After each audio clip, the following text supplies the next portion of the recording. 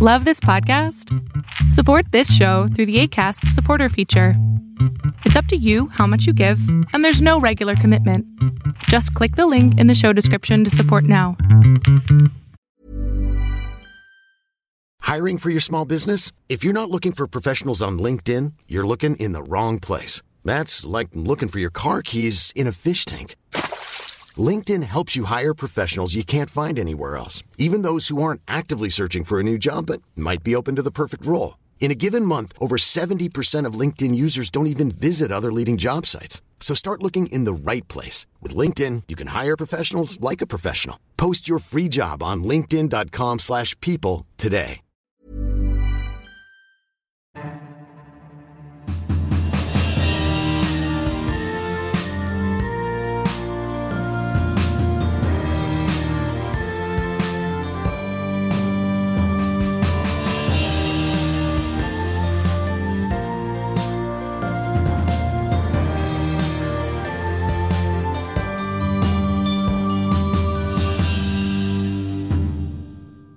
Hello and welcome to the Chronicles of Nania, a nanny resource podcast made for nannies by me, a nanny. I am your host, Martha Reddick, and this week we are lucky enough to have Pascal Brady back. Hello, Pascal. Hi, I'm so happy. Hearing you say that just makes me so giddy. I know, but I'm really, so really love honored. when you're on.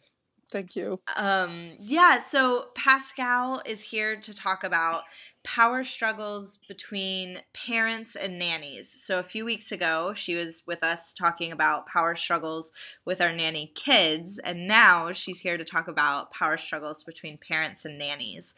And I really appreciate you coming back on to talk us through that. Sure. Before we get started, in case anyone hasn't heard the growth mindset episode or the power struggles with kids episode, can you give us a little bit about your background? Sure. So I'm Pascal Brady. I am the challenge coach. So I'm a life and business coach, and I help people transform their challenges into growth and success. And so I work with individuals on any life or business challenges that they might have, and I work with businesses on team challenges and group challenges. Oh, that's very, very important work. It's very humbling work, Yes. And I'm very blessed that I can do this. Yes, wonderful. Well, we are going to dive right in. So, a contract between parents and nannies can go a long way to help make sure that everyone's on the same page as far as expectations. And we've had an episode about nanny contracts. At least I'm pretty sure we have. If we haven't, we will. But what can a nanny do when a nanny family starts expecting slightly more than they did at the beginning? So we're assuming that there is a contract that's been negotiated, yes? Yes, because most nannies that listen to this, I think, by now know the importance of a contract. Okay. So when I thought about this, because in the past when I've been talking with you, it was more about parenting, and, right? And that doesn't mean I can't answer these questions, because this is about human relationships and about communications, and I deal with this with my clients all the time. Mm-hmm. But I was trying to prepare for this, and I was thinking about what do you do in a situation where there is issues between nannies and their employers, and it's really about it's similar as to any relationship of an employee with any employer, except it's just a little bit more intimate in this case, because you are, as a nanny, in your employer's home, and you are taking care of their most precious goods, which are their kids, right? So there's like more at stake, and it's probably and the number of hours that you're in the house, and you might be in the house together when the parents are around. So, and you get into the people's intimacy. So it's very different, in fact, than a regular workplace where you show up in an office. So that said, still, it's about communication. So assuming that you have had a contract that's been negotiated and discussed up front, so you have this as your solid stake in the ground. And I would say in the beginning, I would definitely be open to giving good service and to be professional and to go above and beyond and to be kind and pleasant and wanting to do our best, right? And then if we Right. start noticing, and I think that when you know that it's starting to just not be right, when you feel it's not right, very simply, when you Mm-hmm. kind of you start feeling taken advantage of. And what I would do in that case is I would say, I would just say something like, I believe that we had discussed this when we were negotiating the contract, and I was only supposed to do X, or I think that we had talked about the fact that my leaving time is such and such, or the number of hours that I'm supposed to be working any given day is such and such. Did we change something? Am I missing something? I just thought that was our understanding. So just very casually, very informally, not at all aggressively or whatever, just reminding that there was a contracted discussion and that you believe that those were the terms, right? Um, Right. Yeah. any change, something changing that I need to be aware of, asking that question, Mm-hmm. not assuming anything, and then just kindly reminding. When you do that, you're kind of already setting a limit. This is all about setting limits, by the way, what we're Yes. talking about. So this is Yes. really about setting your limit and just saying, I'm aware. I'm doing this as a favor today. It's kind of okay, but I just want to make sure that we know that we're kind of like out of the limits that we had set, right? Right. Um, and if that doesn't work or falls totally on flat ears, and that continues to happen, then I would ask for a more formal meeting. So one thing that you never want to do is you never want to talk about an issue in the moment of the issue. So if people heard the discussion about the power struggle with kids, it's the same here. Anytime you're kind of irritated or angry in the moment, this is not a good time to have an in-depth important conversation. So you always want to be calm when you want to have a difficult conversation, right? Yes. So you want to not do it in the moment where something is really up. In the moment, you would say either nothing or what I just suggested, or you would just take a deep breath, let it go, make a note, and then later, a little bit later, say, there's something important I'd like to talk to you. Could we make an appointment? Mm-hmm. Ask for an appointment. And if people ask, what is it that you want to talk about? Then you say, I just have some concerns and questions about my contract or the work that I'm doing, or anything that you want to put in there. Right. Have that appointment, and then during the appointment is when you would have the difficult conversation. I think you were going to ask me something. Oh, yes. I was going to say that appointment aspect of it, I think, is key, especially if the first more casual attempt doesn't seem to land, because a lot of times when nannies and parents are together, the kids end up acting up more so that kind of witching hour of transition at the ends and beginnings of days. And so to try to have any sort of conversation during that time is probably not going to go well, any serious conversation, because the kids are going to be running in and out, and it's just going to be chaos. Or the end of the day, everybody's tired. Yes. The parents might be tired if they've been gone and worked all day. So this is definitely not not the best time, for Right. sure. You definitely want to do it at a time when you're not irritated and upset, when you're calm, Right. but you also wanted to do it you're very right, at a time where everybody's calm, including the person you're going to be talking to. Yes. And that the kids have something to do. So a lot of times with families that I have nannied for, if we are trying to have a serious conversation, they will find an activity for the kids. So reading if they're of reading age, or some TV time if they're if that works for their family dynamic, or playing outside with chalk in the backyard where we can see them, but we can have a little bit more privacy, things like that. Mm-hmm. Great ideas. Mm-hmm. Yeah. So that's really helpful, I think. And also to keep in mind that the family may be doing it unknowingly, that there might not be any malice behind them putting more on you. They might just have so many balls in the air that they didn't notice that suddenly you're doing their laundry too, because it happens to be down there. Exactly. Well, and that's why I said it's really good to first mention it casually in passing and pointing it out, because again, like you just said, it could very well be an accident, and Right. so that pointing it out in passing might very well solve the problem if it wasn't done intentionally. If it then continues, it's either they don't do it intentionally, but they really don't care and they're not Right. listening, or they are doing it intentionally, and then you have to move to the next step. Right, right. And then one other thing along with that is contracts can and probably should be renegotiated every year.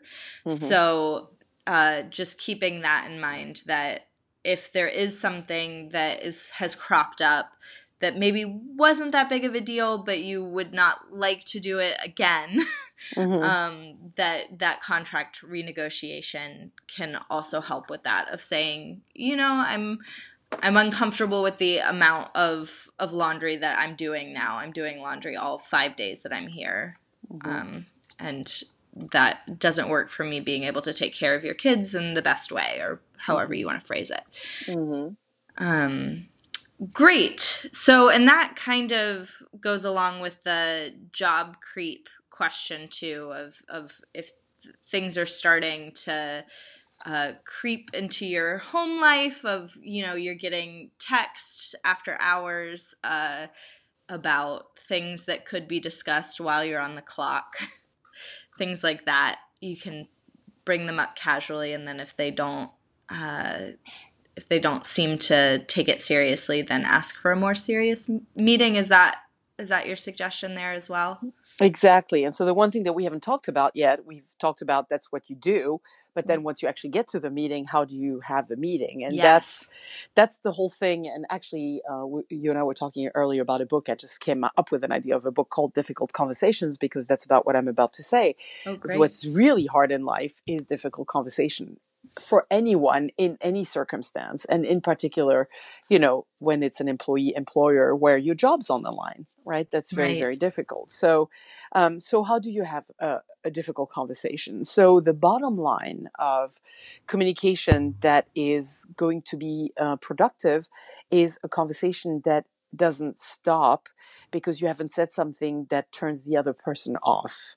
So the way we usually speak is actually, let me rephrase this. The way we usually listen is in order to respond. We listen to respond. That's the natural human thing we do. So Right. somebody's saying something to you, and you're already programmed to just immediately start programming what your response is going to be. So that's why we're not really good listeners, naturally speaking, right? Because we are in this mode of, how am I going to best respond to that? Well, guess what? If you're being aggressed, if you're being accused, the response that's coming up and that's preparing is a response of defensiveness. And that is really a wall. Right. That's kind of like shutting down the communication, right? So the thing that you don't want to, and when we say to somebody, you, as soon as we say the word you, we have started really an aggression. We have already started bringing up the defenses in the other person. Right? So what we want to do instead to keep the line of communication open and be sure that the other person really hears us is use what is called I phrases. I phrases is talking about ourselves and what's happening with us and how we feel about something, how it impacts us, and what we would like, how we think about it and what we would like instead, what our preferences are. That's all we can do, really, is we can just talk about ourselves, say what we want, ask for what we want, and then hope for the best, right? Right. But at least if we have done it that way, if we have asked in an I way, where we're not shutting down the communication, we're not shutting down the ability of the other person to listen to us because we're not putting them in a defensive position. Okay? Right. So the way the way that this would look like, for example, would be, say, let's push it down a little bit further. So this is a family where this has been going on for a while. The nanny has tried to say the casual thing about the contract, has tried to push back a little, has already maybe had a kind of casual conversation at some point. And the person said, the employer said, I'm so sorry, you're right. I remember now we said that. I'm really sorry. I'm trying to be more careful.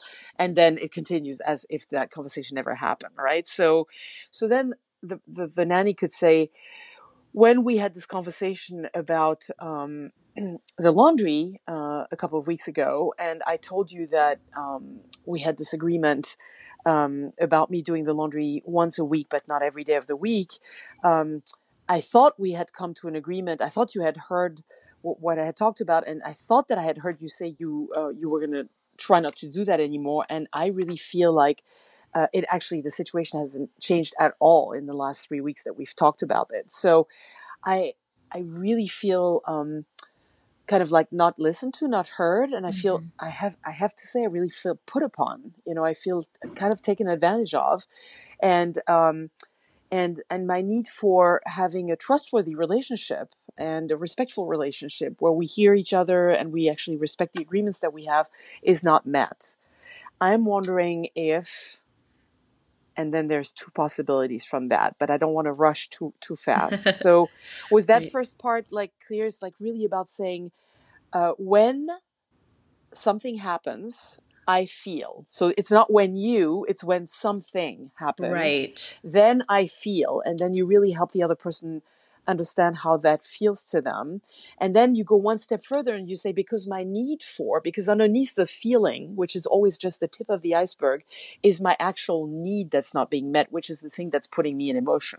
Right. And so we want to have the courage to say, when this happens, I feel, disrespected, not listened to, thwarted, etc., because my need for, respect of agreements or being heard or not being taken advantage of, etc., is not being met. Right. Yes.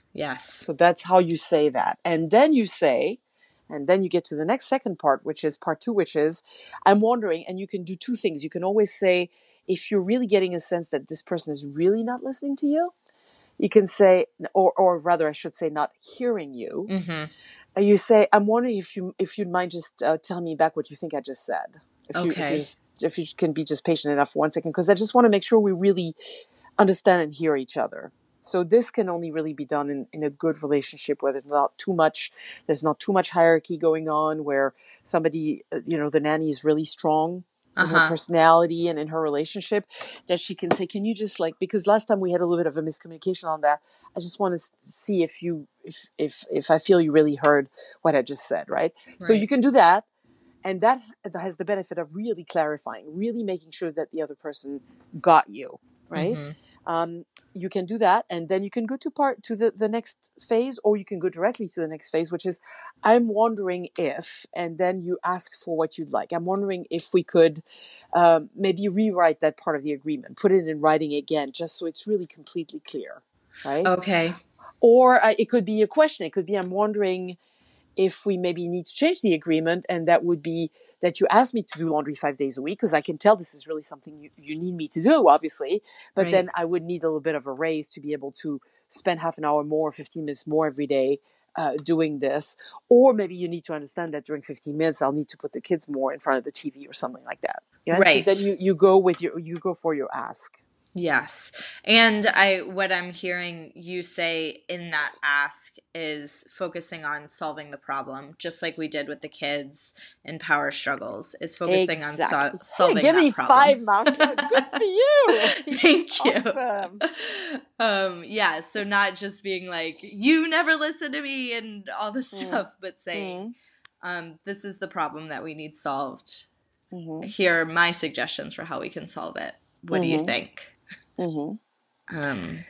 And what do you think? Yes, but the what do you think cannot lead to an answer that's not going to be satisfactory. You know what I mean? Right. It needs to be an agreement that you guys negotiate. And then something else that I had noted in preparation is, and this is really hard here, what I'm about to say, but what we want to become courageous about, that's what they're called difficult conversations. What we want to become courageous about is to use power language. Mm-hmm. So do you know, let me just project you in the world of a parent with a kid, where the kid calls home from school and says, Mom, I forgot my homework, or I forgot my lunchbox. Can you please bring it to me? And most parents would say, sorry, honey, I can't. And they would say, I can't, when Sometimes they actually can, but they just don't want to do it. Right. And the answer in this case, especially if you've done the PEP parent, the positive discipline parenting, and you've had your conversation ahead of time with your child, and you've explained that it was their responsibility, that you were no longer doing that, so you've had a little bit of preparation in advance, that parent, instead of saying I can't, should use power language and should say, honey, remember the conversation we had? I'm not willing to bring your lunch to school. Mm-hmm. So in this case, project that to what we're having, the conversation we're having now. If a parent then, say an employer just said in that conversation, that negotiation conversation, well, you know what? Sorry, but you know what? We hired you, and there's a certain number of jobs that need to get done. We didn't remember to put the laundry in the contract, and they roll their eyes, but it's just part of what the household requires. So I just need to add that to the load, and I'm not paying you more. It's kind of part of the, as a mom, that's what I need to do. It's what we need to do. So I'm just I'm just adding it, and then the nanny, hopefully, can say, I hear you. I understand what you're saying. And this is not a conversation we had at the beginning. It was not part of the original agreement. And I am not willing, under the current circumstances, to do this. Yes, yes. I remember at Nanny Palooza, there was a talk on boundaries, and she suggested, which is similar to what we're talking about here, is that limit setting and boundaries. And she said, start including I'm not willing to do that in your vocabulary, and it will change your entire life. And it is hard. It does require a lot of guts, because you are, again, your job's on the line. And, who can afford to lose their job, Right. So that's why know your relationship with hopefully you have a good relationship with your employer. Hopefully this is not in the first week or second week of this. Right. And so you want to make sure that you kind of navigate and don't jeopardize anything that would be crucial to you, obviously, right? Right. And at the same time, though, you also don't want to let things, you talked earlier about the job creep, right? You don't want to allow that to happen. You want to really set your limits as firmly and kindly, the same way we do with kids, from the get-go, because otherwise the creep happens. Yes. So people will take advantage, like you said, sometimes unwillingly, sometimes willingly, but the only way to not get into a real bind is to really set the limit early on, I think. Yes, I completely agree. And so for the next question, I have a feeling it's going to be similar, but parents that are constantly running late, that I've seen on the Facebook groups ends up being a huge problem for nannies, because unlike other jobs, that 5 o'clock rolls around and you can just go home. But when you are taking care of children, if there's no one there to take over care of the children, you cannot leave. And sometimes I know for myself, I'm a tutor as well as a nanny. So I often have other jobs right after mine. Luckily, my families are very, very good about being home on time. But the parents that are consistently 15, 20 minutes late, and then potentially like talking to you as you're trying to walk out the door, even though they're already late. Do you have suggestions about that specific aspect? Yeah, you're making my job really easy. Same as above. Right. No, right. No. I'm joking. So yes, same as above, obviously, but let's tweak it a little. Let's deepen it a little bit. Right. The first thing that comes to my mind is that might have been something that was kind of forgotten during the contract, or that was talked about, but that was not made a really big deal. So for those of you who are listening to this and who are maybe fairly young or new at this, right? Or new in the sense haven't done this kind of contract negotiation in that level of depth before. Next time you go negotiate a contract, and like Martha just said, you'd want to do that every year, make sure that when you talk about that particular point, since it seems to be a pain point, a really big pain point for you guys, to really insist on making sure that that is crystal clear. Right. When because it's easier to, fix it, to preempt it than to fix it later. So saying about that, and if the parents are not talking about that or are not putting that in the agreement, make sure you have your own template of an agreement that includes that clause, and that make sure you add that clause in if it's not in there, to say, okay, I really want to talk about that because this is very known in the, you just blame the profession, very known in the profession. I've gone to a number of conferences. This is always a topic, and that is the end of the day, finishing time topic and so I understand that there can be the occasional exception, Right. but in general, what is my end time? And I want to be very clear on the fact that I really must be able to leave at that time because I make other arrangements. I have another job. I have kids of my own to go back to. I have responsibilities. I have a life. It's just sheer respect. It cannot, and you understand, of course, that I'm taking care of your children. So if you can't be home on time and that happens on a regular basis, it's kind of like basically being taken hostage, right? And just like, again, having the courage to say these things up front and saying, so this is really important to me that we have an agreement that that we have a clear end time and that one of you will be home at that time so that I can leave on time. And what that also means, by the way, you would also add in that same conversation, that doesn't mean you walk in at that time because that's the time I will walk out. So if we need to have a conversation, that would require you to be there, 10 minutes ahead or 15 minutes ahead of time so that we can actually, exchange about the day and what do you call that when you do a race? Passing the baton. The baton, yeah. Right. So that's the step one. Step one is like having had this difficult conversation actually ahead of time because it is such a crucial and sensitive point, right? Right. And to that point, some ideas that I have seen other nannies employ in their contracts is one that after 10 minutes, every minute costs an extra $1, and they write it in their contract. So they provide a 10-minute cushion for the parents, and then after that, every minute costs $1. That's what daycares do. Exactly. And they say when they're negotiating their contracts, they say this is what daycares do, and this is what I do as well because my time is really important, and I make plans after work that depend on me getting out on time. Another idea is that you write into the contract after 30 minutes where you can take the kids. If the parents are 30 minutes late, that they have a place that you can take and drop off the kids, whether that's with a neighbor or with grandparents or whatever. And then that there's a fine attached to that as well, a transportation fine. So those are a couple of ideas that other nannies have used in their contracts. I think that's brilliant. And I have no idea why I'm the one talking here when you have the good ideas. I think this is great. So yes, absolutely. That's perfect. And I just want to add something to that. I have an and to that, which is yes. If you're working with a really rich family, they can still impose on you.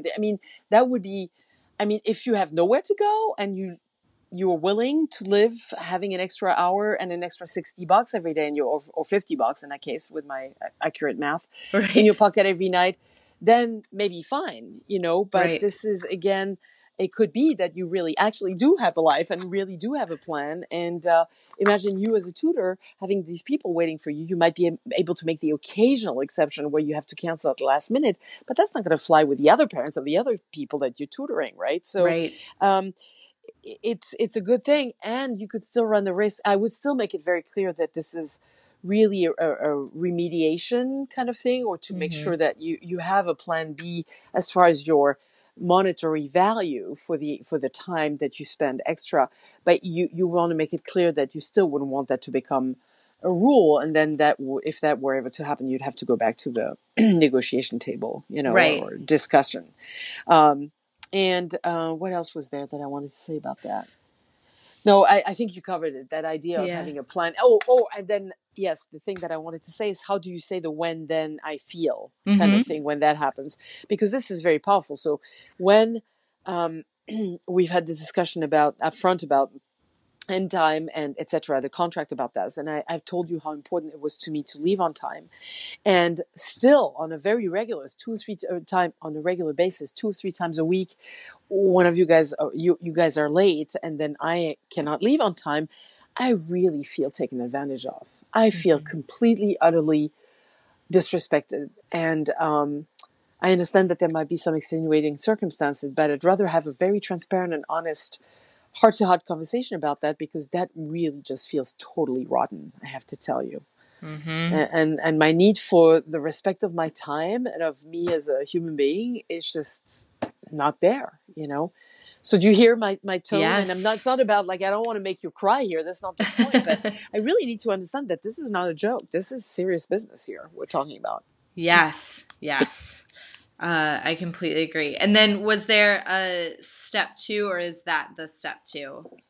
No, that would be just the step 1. So Right. I'm willing to, I would really like to hear what your position is on that, like what your thoughts are on this, you know, just so that I would open up to discussion. I would kind of give them a chance to respond and to maybe quote unquote defend themselves, explain, or the ability to start a negotiation or discussion around that and say, I'm wondering if you could help me fix this. Like, well, how are we going to fix this? Because we had a conversation up front.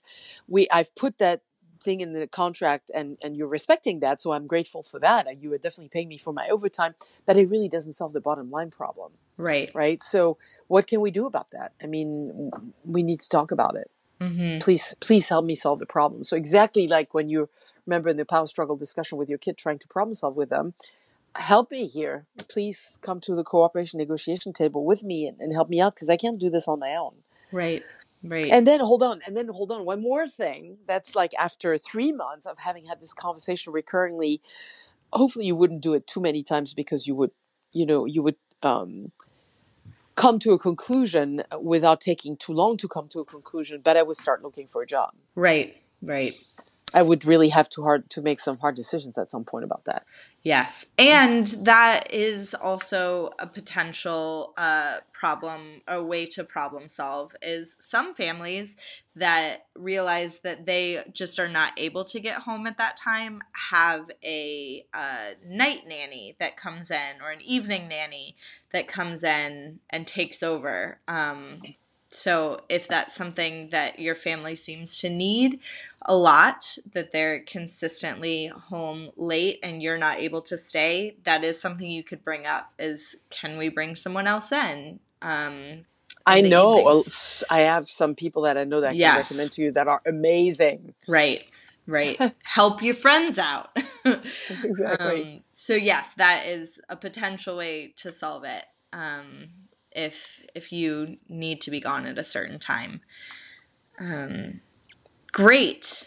What about parents that have different parenting philosophies than your nanny philosophy? For example, because we've talked about timeouts a lot on the podcast, what if the parents want you to do timeouts, but your nanny philosophy doesn't include timeouts? Right. So that is tricky. There's multiple ways to answer that question, or multiple layers or possible answers. Right. One, again, it's a little bit like what we tell parents who come to parenting classes. Like, it should actually be included in the marriage contract. You know, Yes. it's in the marriage discussion. It would be really good when if you don't have that, to do marriage counseling ahead of time. And that would be a big topic. Would be, what is your parenting philosophy? Because you have no idea how many issues that creates in couples, right? So again, at the beginning, that would be part of, maybe not the contract negotiation, because that's not contract terms per se, but really having the discussions. Like, I would like to know what is, and if you're a good employee family of a nanny, I would have had that conversation with the nanny ahead of time. Like, what is how do you raise kids? What is your philosophy? How do you usually do things? You know, and give some very specific situations and ask them how they would handle it. And then if as a parent I saw that it was radically different, then I would take the matters in my own hand and say, you know, this is how we do it. I had this case just not too long ago. Oh, I had somebody in my parenting classes, and that was a parent saying, our nanny doesn't do that. So we're coming here to these classes, we listen to this, we come home, and then she does something radically different. And I said, well, In this case, when you're the parent, you're the employer. So then you might need to, you could train your nanny, you can explain it to them, you can send them, etc., to classes. And if that still doesn't happen, then you have to, then you're the employer. As the nanny, you want to make sure that you have this discussion up front. If this is something that is really important to you and you really have some opinions about how to do this stuff, then you absolutely want to make sure that you're on the same page. Say you forgot. You didn't do it. You hadn't thought about it. You have taken a class that you hadn't taken before, and now suddenly you've become enlightened and you've changed your ways of doing things, right? So then what I thought was you might want to bring attention to your employment family. You could say, if you've been to a class or you listen to a podcast or you've read a book that's totally been an aha moment for you, talk to them about it. Say, oh my God, I just read this, I heard this, I went to this class and I just learned this stuff and it is life-changing. I am so enthusiastic about this. I really want you to listen to this, right? Please, here's a flyer, or I wrote a summary, or here's the book, or here's the flyer for the class. I found out about this 15-minute podcast. Try to see if that doesn't interest you, right? Try to bring them on board, right? Yes. And if that doesn't work, you could be with a family that has absolutely zero interest in any of this stuff. Right. So they're doing it their way, but they're absolutely not interested and not open to have the conversation. So then you could just do it your way and not worry about their way. Right. So again, another example from the parenting classes, we have a lot of parents that come and it's just one parent in the class. And they say, well, my other parent is at home, not interested in coming, and they're doing this the opposite way. How do we do this? Now we're going to have two parents in the house doing things differently. So that would be the same thing. You'd have the parent family doing things a certain way and you, the nanny, doing things a different way. The answer is kids are super smart. Kids know exactly who they're dealing with. They know who grandma is and what her style is. They know who daddy is and his style. They know who the teacher is at school. They know who the nanny is at home. And they know each grown-up style, and they know exactly what they can and cannot do with each person grown up. Right, yeah. So that's the thing. The thing is, you can then, if the family doesn't care at all, you do it your own way. Right. And you know that you're going to have an impact on the child because you're with them 8 hours a day, which is more waking hours probably than the parents are with them. And you're going to have an influence. And if you do it, now, okay, I'm biased, but if you do it the positive discipline way, if you do it the way that we teach in our classes, which is, very respectful, listening to the child, asking, democratic parenting, let's put it that way. Kids are drawn to this type of being raised because it is respectful, because it is kind and firm, because it has a whole bunch of qualities that make kids feel really, really good. And so a lot of the time what happens is when one grown-up raises the kids in this very respectful, democratic way, and somebody else does not, they go to the person that raises them the democratic way. Yes. And they start protesting the other way and start putting opposition to that way. So that's the other thing, is if you feel you're doing it a way that is, quote unquote, a better way, and then the family, then you can trust that eventually it's going to have an impact. So can I give you a personal example? Yes. So I took these parenting classes when I was a super young mom, try to get my 20-year-older husband to come. No success, no interest whatsoever. 20 years older, meaning from another era, doing things very differently. And then me asking that question in classes and them giving me that answer. Don't worry about it. Just do your thing and you'll see eventually it'll catch on. And it did. It was pretty amazing when it started working, when he started seeing that I wasn't screaming, I didn't need to bribe, I didn't need to do rewards and punishment, and things were getting done and things were much more harmonious and there was no more of those massive power struggles and stuff like that. When he was still having those massive power struggles and nobody listening to him and things not getting done, slowly the boat started turning and slowly... Right? It was in the proof was in the pudding. I'm French. I love that expression. It's not in French. The proof was in the pudding, and that's what brought people over. So that's number 2. Number 1, ask ahead and see if you're on the same page, and if not, make a decision. Number 2, you haven't talked about it, and you're now discovering you're not on the same page. Don't worry about it. Just do your thing, and things will get better over time because you will probably win people over to your cause when they see what the impact it has. Number 3, same as what I said before. Right. If it is intolerable, I'm going to put it like give a completely extreme example, which hopefully never happens, right? But Right. You're doing the things the positive discipline way. You're doing things the democratic and respectful way, and they are actually hitting the kids. Right. Yeah. They're from some other country where people are still doing that, and they're belting their kids on the weekend with a belt, right? And you see the marks on Monday, and you cannot stand it. It is too harsh for you. Then again, you have to make a decision. Right. Right. Yep. Because at the end of the day, you do have to keep in mind that you are, you do have a choice. Exactly.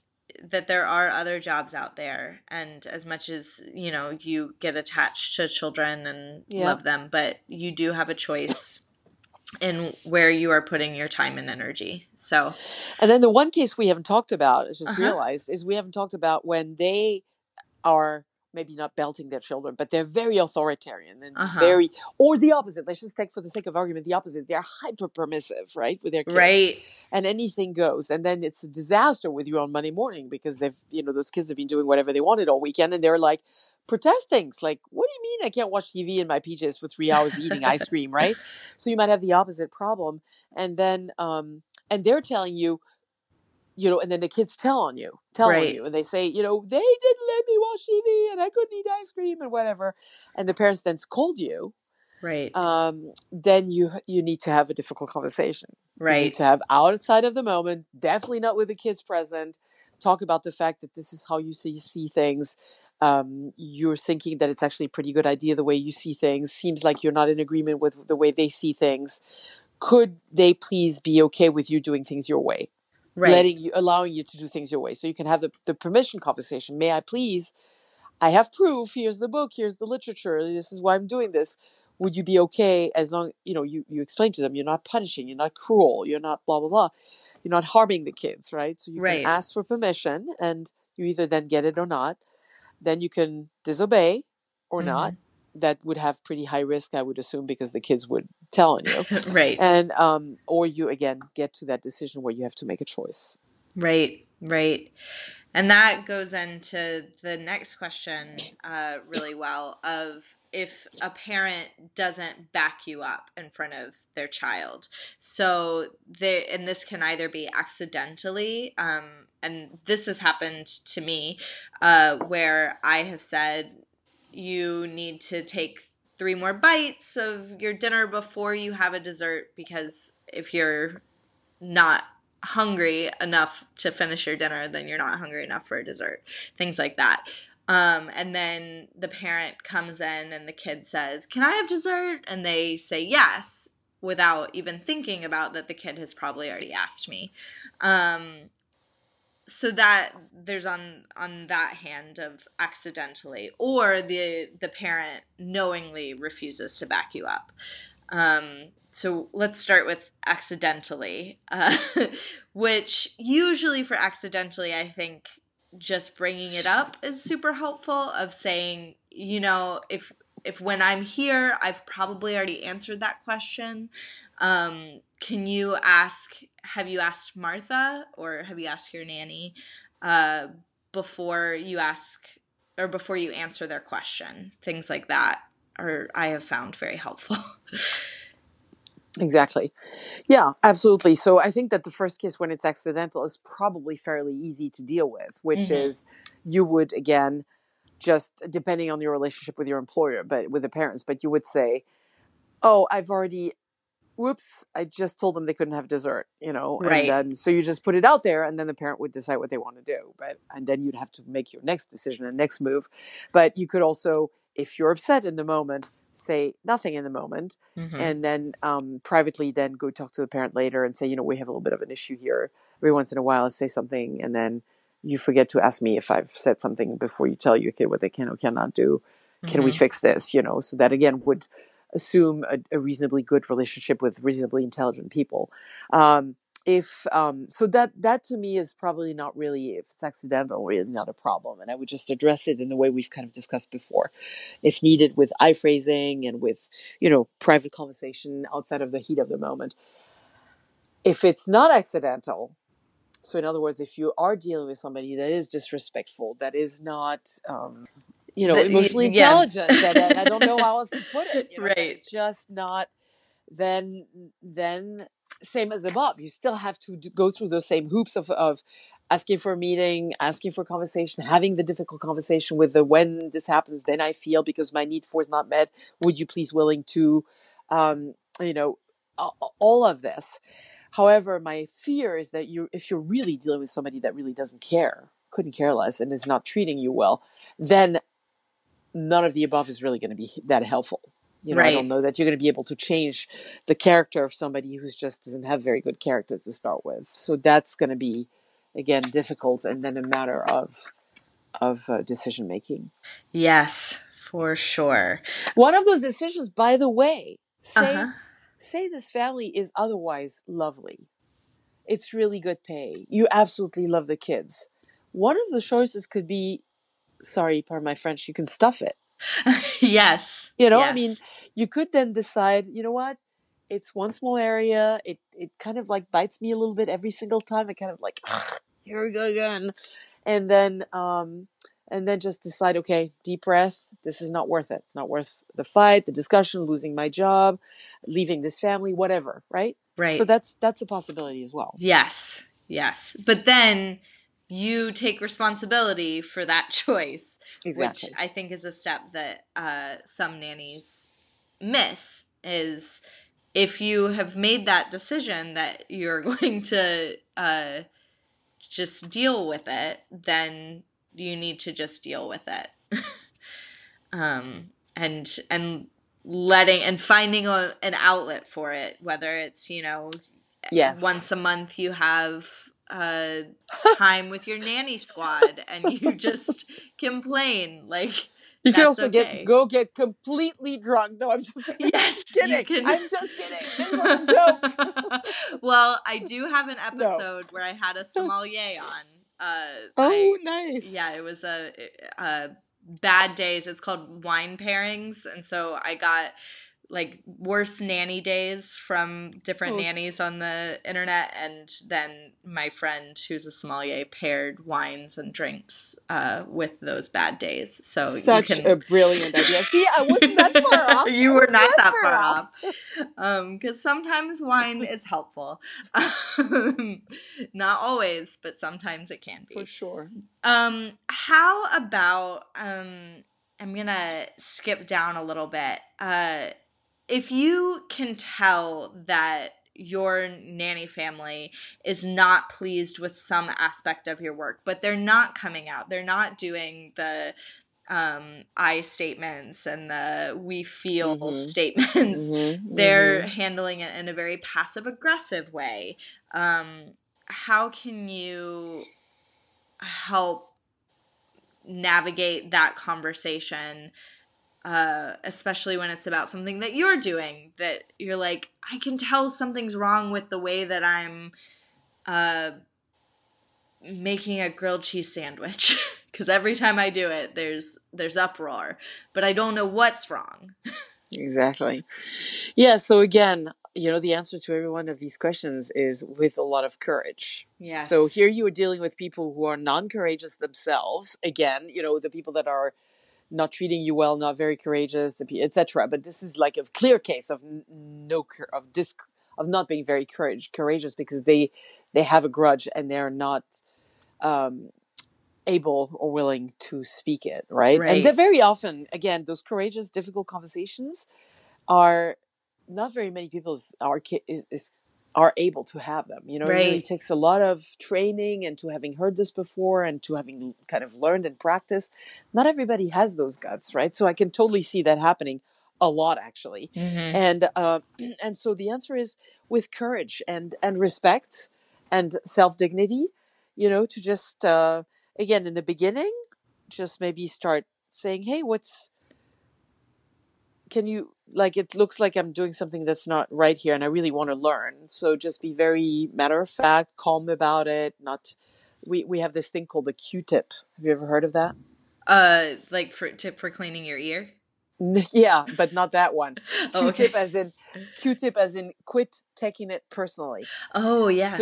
So using the Q-tip method and really try to be, because probably it isn't hopefully it isn't personal. If it is, then it's another problem. But Right. if it's not personal, it really is about what you're doing, not who you're being, then you would want to address that, which is a problem, the needs of the situation, which is, I can see that I'm not doing it the way that you like it. So why don't you teach me so that I can learn and I can do it right? Because I just don't want to be irritating you all the time.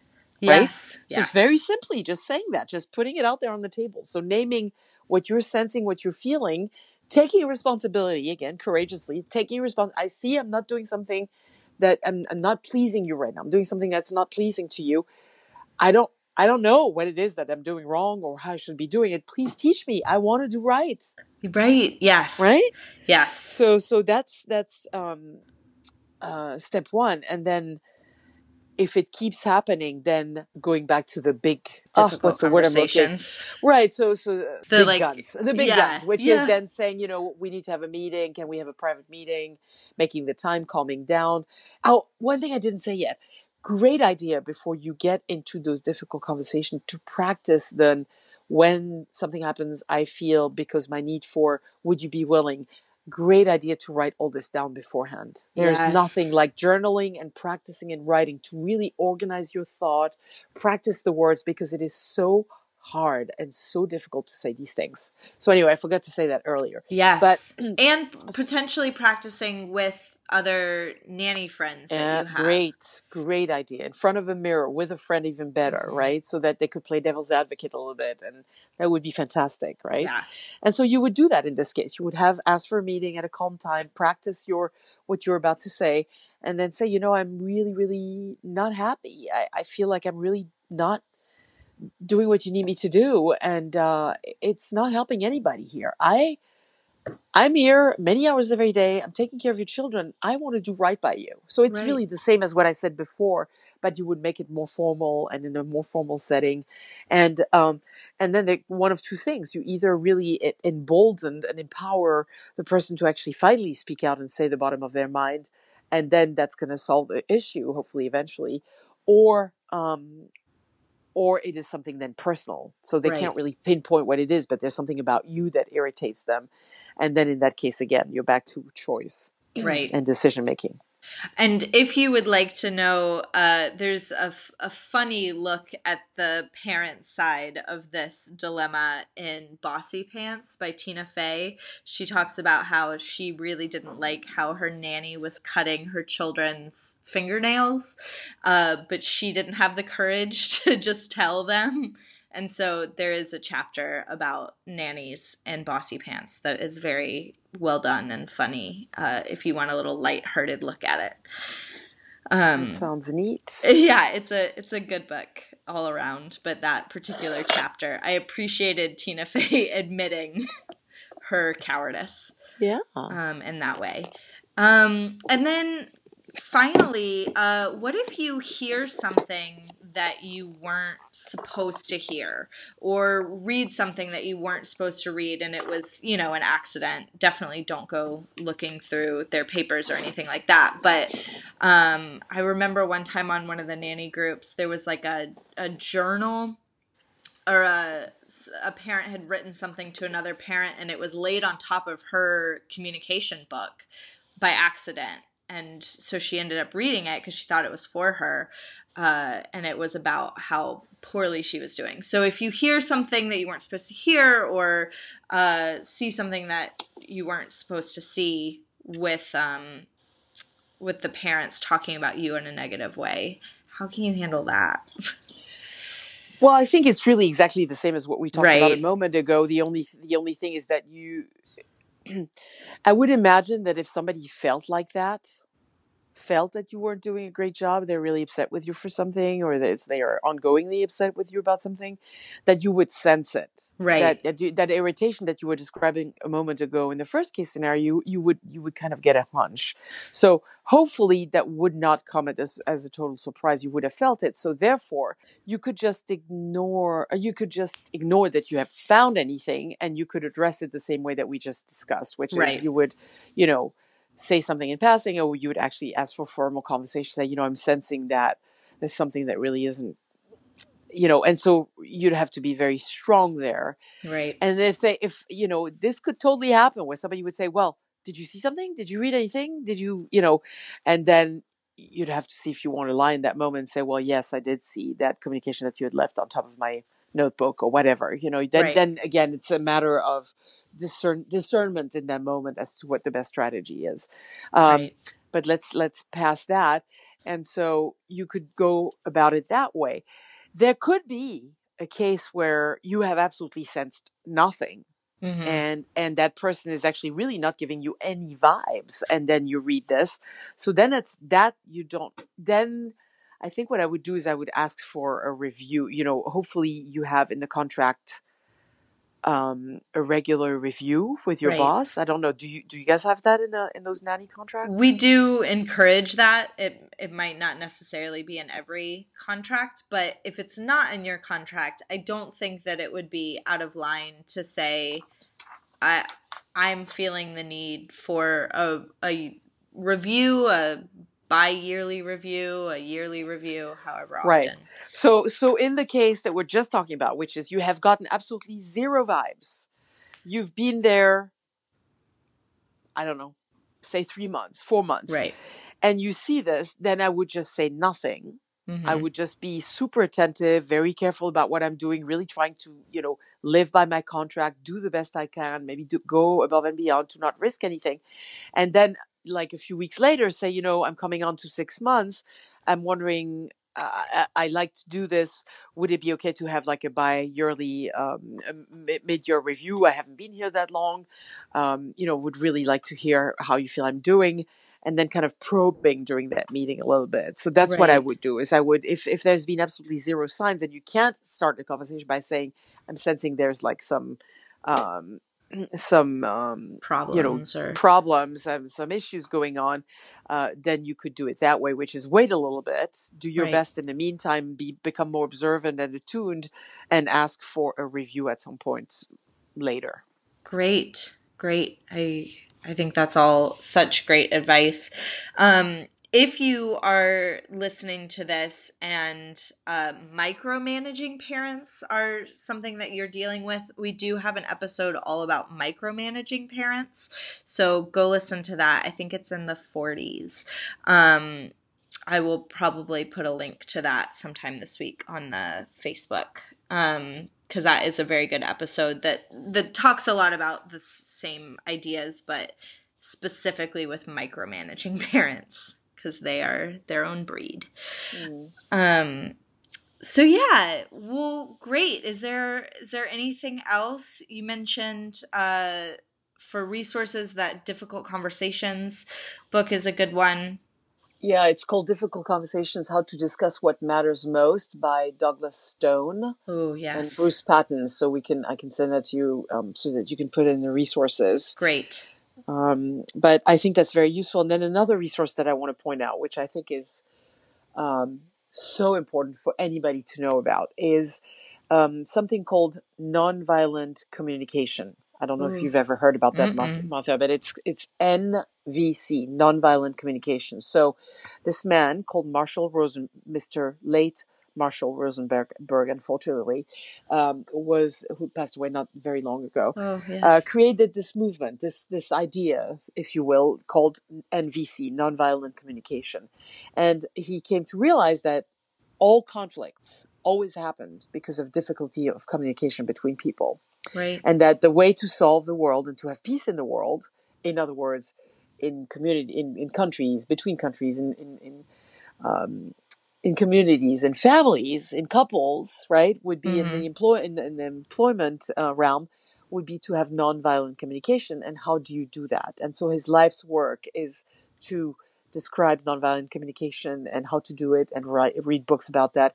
He traveled all over the world. He was invited to lead talks between the North and the South Koreans many years ago. Oh wow. He was leading talks between Palestinians and Israelis, and he was really at a very high level and doing absolutely incredible work. So his website is cnvc.org, so Center for Nonviolent Communication.org, and on it is a wealth of information about everything what we've talked. This, when I feel, then when something happens, then I feel, because my need for isn't met, would you be willing? That's directly from nonviolent communication. Wonderful. And you can find a wealth of information, including all his books and articles and groups to join on how to learn this on his website, cnvc.org.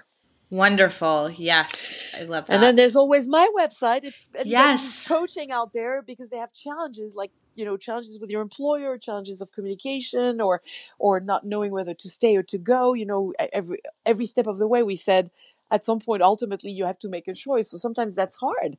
Making that decision, or I'm afraid, I'm petrified to go find a new job, and I don't know if I can. I'm old, or I'm young, or I haven't been, how do I explain that I've only been in this job for 2 months, kind of thing. That's what I do, and so that my website is www.thechallengecoach.com.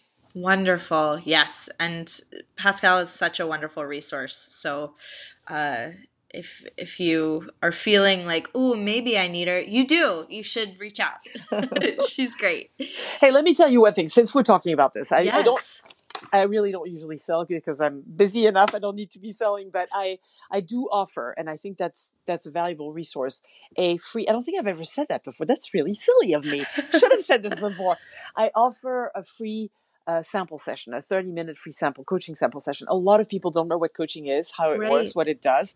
You can get an enormous amount of value in 30 minutes. And the reason why I'm doing this, an hour of coaching is $150. So half an hour is a lot of money to give away for free. But that's the way that we coaches get the word out about coaching, because coaching is such a recent new profession that people don't know about. And so, everybody that comes and does a half an hour with me, whether they hire me or not, doesn't really matter. What matters is they now know what coaching is and they become a spokesperson for coaching out there in the world. So that's the idea.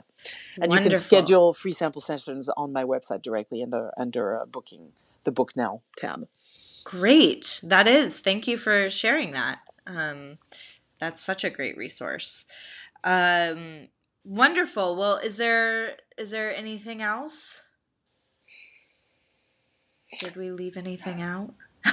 I the only thing that comes up for me just now as you're asking is humor.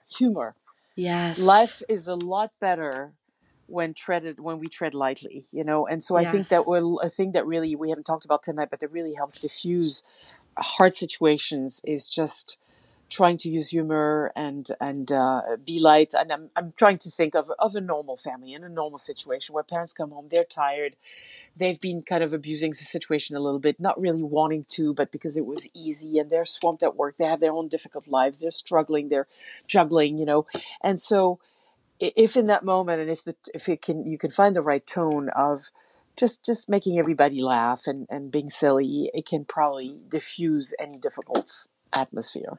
Yes, that's such a wonderful point.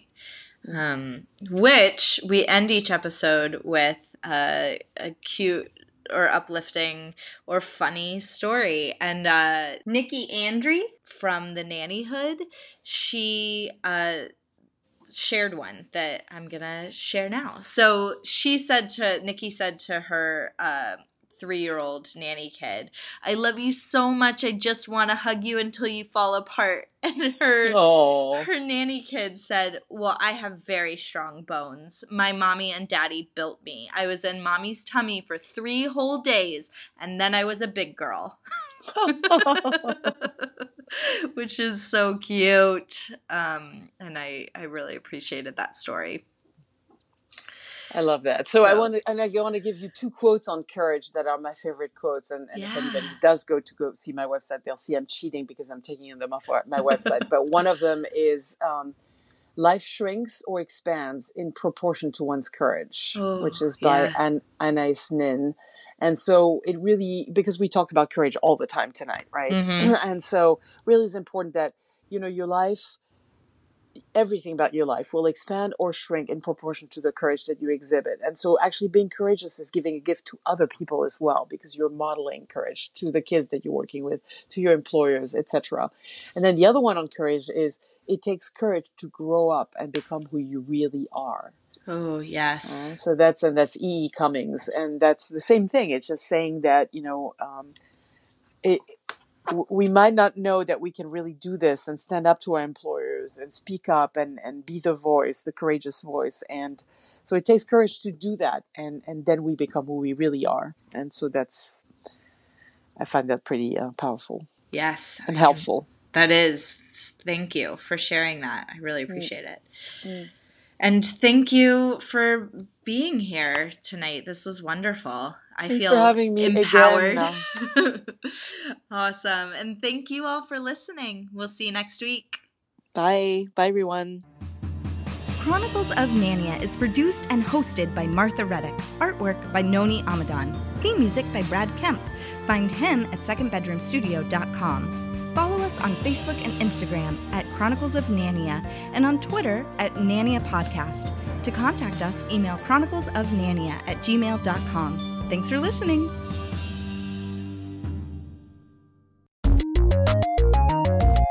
This show has been brought to you by Machine Culture.